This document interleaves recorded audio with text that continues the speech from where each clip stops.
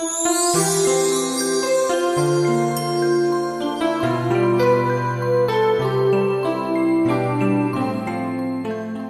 like to welcome you to Balanced Living. We are going to be talking about the topic today, these doctors still make house calls. I'm here in the studio today again with Vicki Griffin, and we are going to love this topic. We're going to look at a broad spectrum of ways that God has provided for us to experience healing. Tell us, Vicki, what are we facing today? Well, no matter how you write the prescription, healthcare is expensive. And there's a saying that I have remembered throughout the years, and it's this: we spend the first half of our lives ruining our health to make money, and then we spend the next half spending all our money to get our health back. So the question is, are there some simple, practical strategies for reducing healthcare costs, unnecessary sickness, and improving the quality of our lives? That would be the first line of defense. We cannot avoid some of these situations that we get into where we need doctor's care, we need health interventions, we need those services. We're grateful for those. But the first line of self-defense against disease and against unwanted suffering would be the simple remedies that we have been given. And who wouldn't want to live a healthier life and avoid the need for emergency care? And so let's look at some of these principles that we have here today. Well, yes, these are some simple 8 doctors. They're natural doctors that are experts in improving physical, mental, and spiritual health. And I think probably at the top of the list, if we were to guess, one of the most important self-care remedies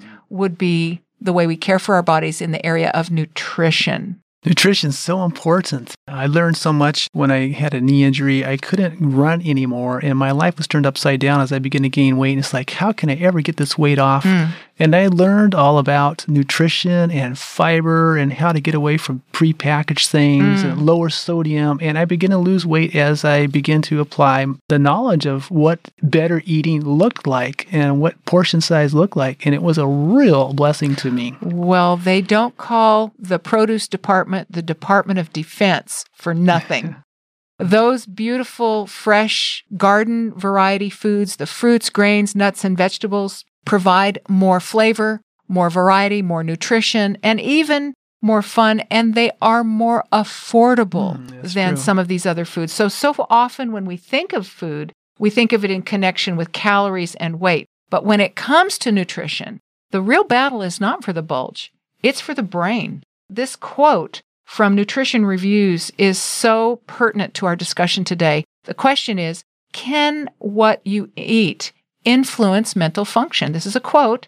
The answer is certainly affirmative. If the diet is largely junk food with large amounts of saturated animal fat, the membranes will reflect that diet. They are less flexible, stiffer, and more restrictive to normal enzyme function.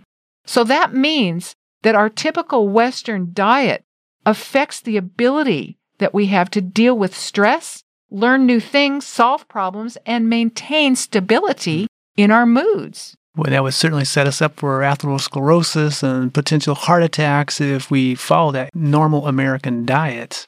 A high blood pressure, too, with all the sodium that's in the foods that are marketed. Yes. These poor eating habits, I call it the chips, chops, and lollipops lifestyle.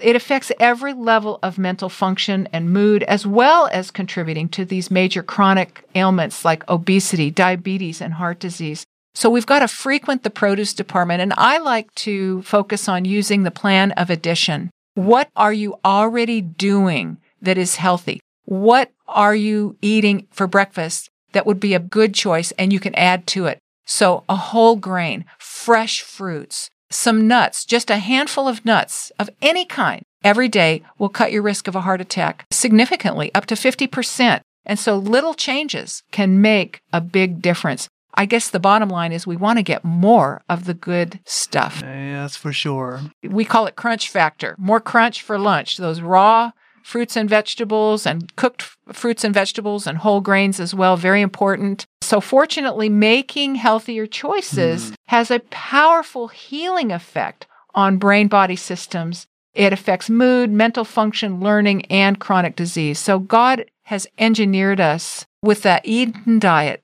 Man was originally created with a vegetarian diet, and at every level of function, it has been shown to be superior. And what a great way to start the day with a good, nutritious breakfast to last you till lunch. And what a blessing good, tasting, healthy, nutritious food is to us. A good exercise would be to just evaluate the colors of the rainbow. When you think of those beautiful colors and the plant foods that are associated with all those colors, and start listing and adding to the beautiful palette that God has provided for us. So eating plenty of fresh fruits and vegetables, whole grains, beans, nuts, and seeds is going to address and confront, reverse, reduce a malady, a plethora of mental and physical ailments, including fatigue, which a lot of people really suffer from. And a really interesting Japanese study showed that when we have higher blood levels of carotenoids, the beta-carotenes, the different carotenoids, there are hundreds of different types of carotenoids. We typically think of carrots, beta-carotene. Higher blood levels actually reduce sleeplessness, irritability, and impulsivity. So frequent the produce department. Focus on whole grains, beans, and legumes, and eat healthy fats such as nuts, avocados, olives, and that beautiful drizzle of olive oil over that salad. Sounds delicious. But there's other things too.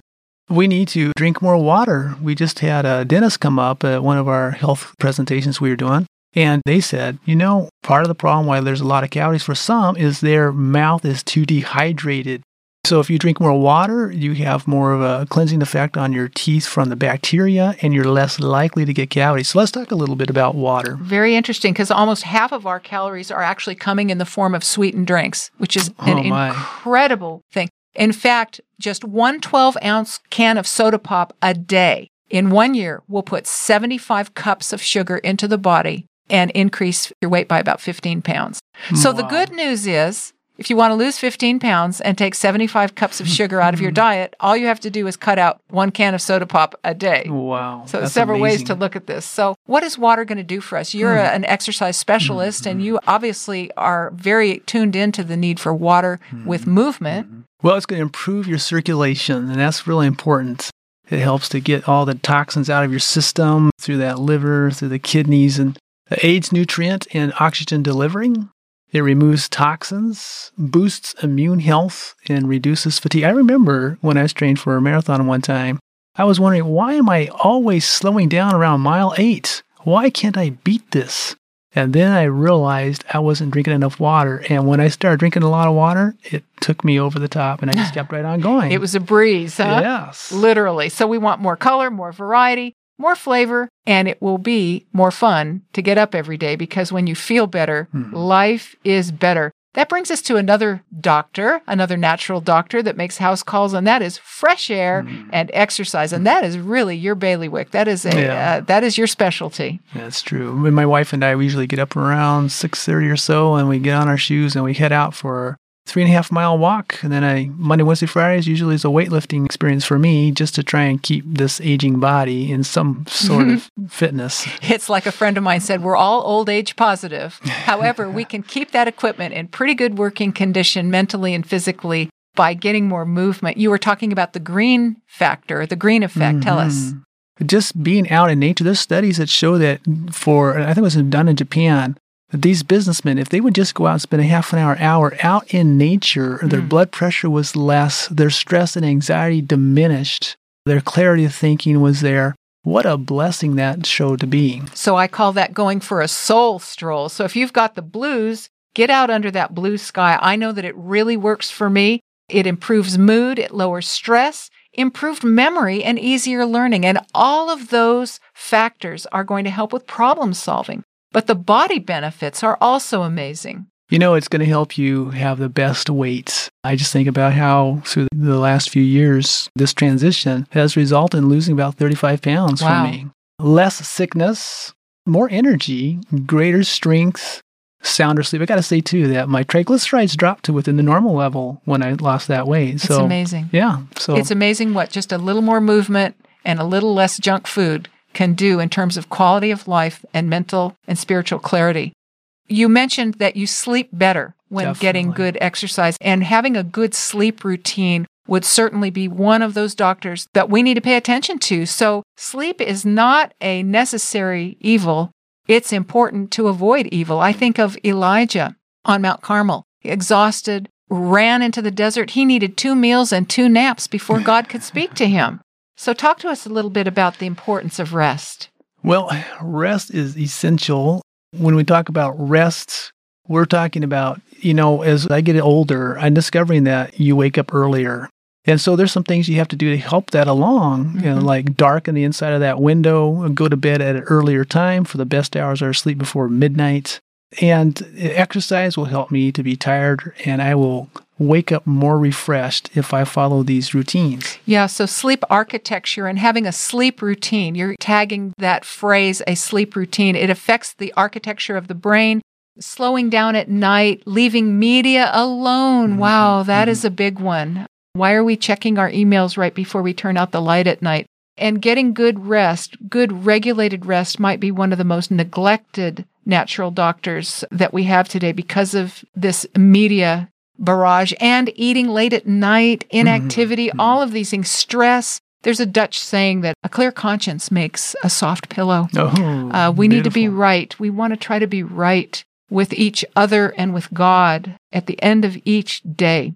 One researcher, Gregory Belenke, who works with sleep debt studies with military people, he said this: fatigue selectively targets the highest order of cognitive mental functions. Critical thinking becomes impossible. That's the ability to solve problems, the ability to take a set of facts and figure out what to do. And in addition, it can cause some moral dilemmas. I know when I was going to university working in physical therapy trade, sometimes you have to study into the night, and I just know that it was like beating your head against the wall to get some of that stuff in. Right. So it definitely is true. So the fatigued brain doesn't discern as much, doesn't care as much, and doesn't resist as much. And that can be a soup mixture for trouble. So we have to have a sleep routine, slowing down, enjoy low-key activities at night, limit that media, and nix caffeine, alcohol, and late-night eating. It causes an insulin spike that wakes you up. So what a blessing it is to get these habits under control and work with your healthcare provider if you're experiencing serious chronic sleep debt and other kinds of mental health challenges. All right, so let's talk about attitude, because that factors into all our overall health for certain. Well, I would say that attitude is a little thing, but it sure does make a big difference. Attitude is not to be confused with feeling.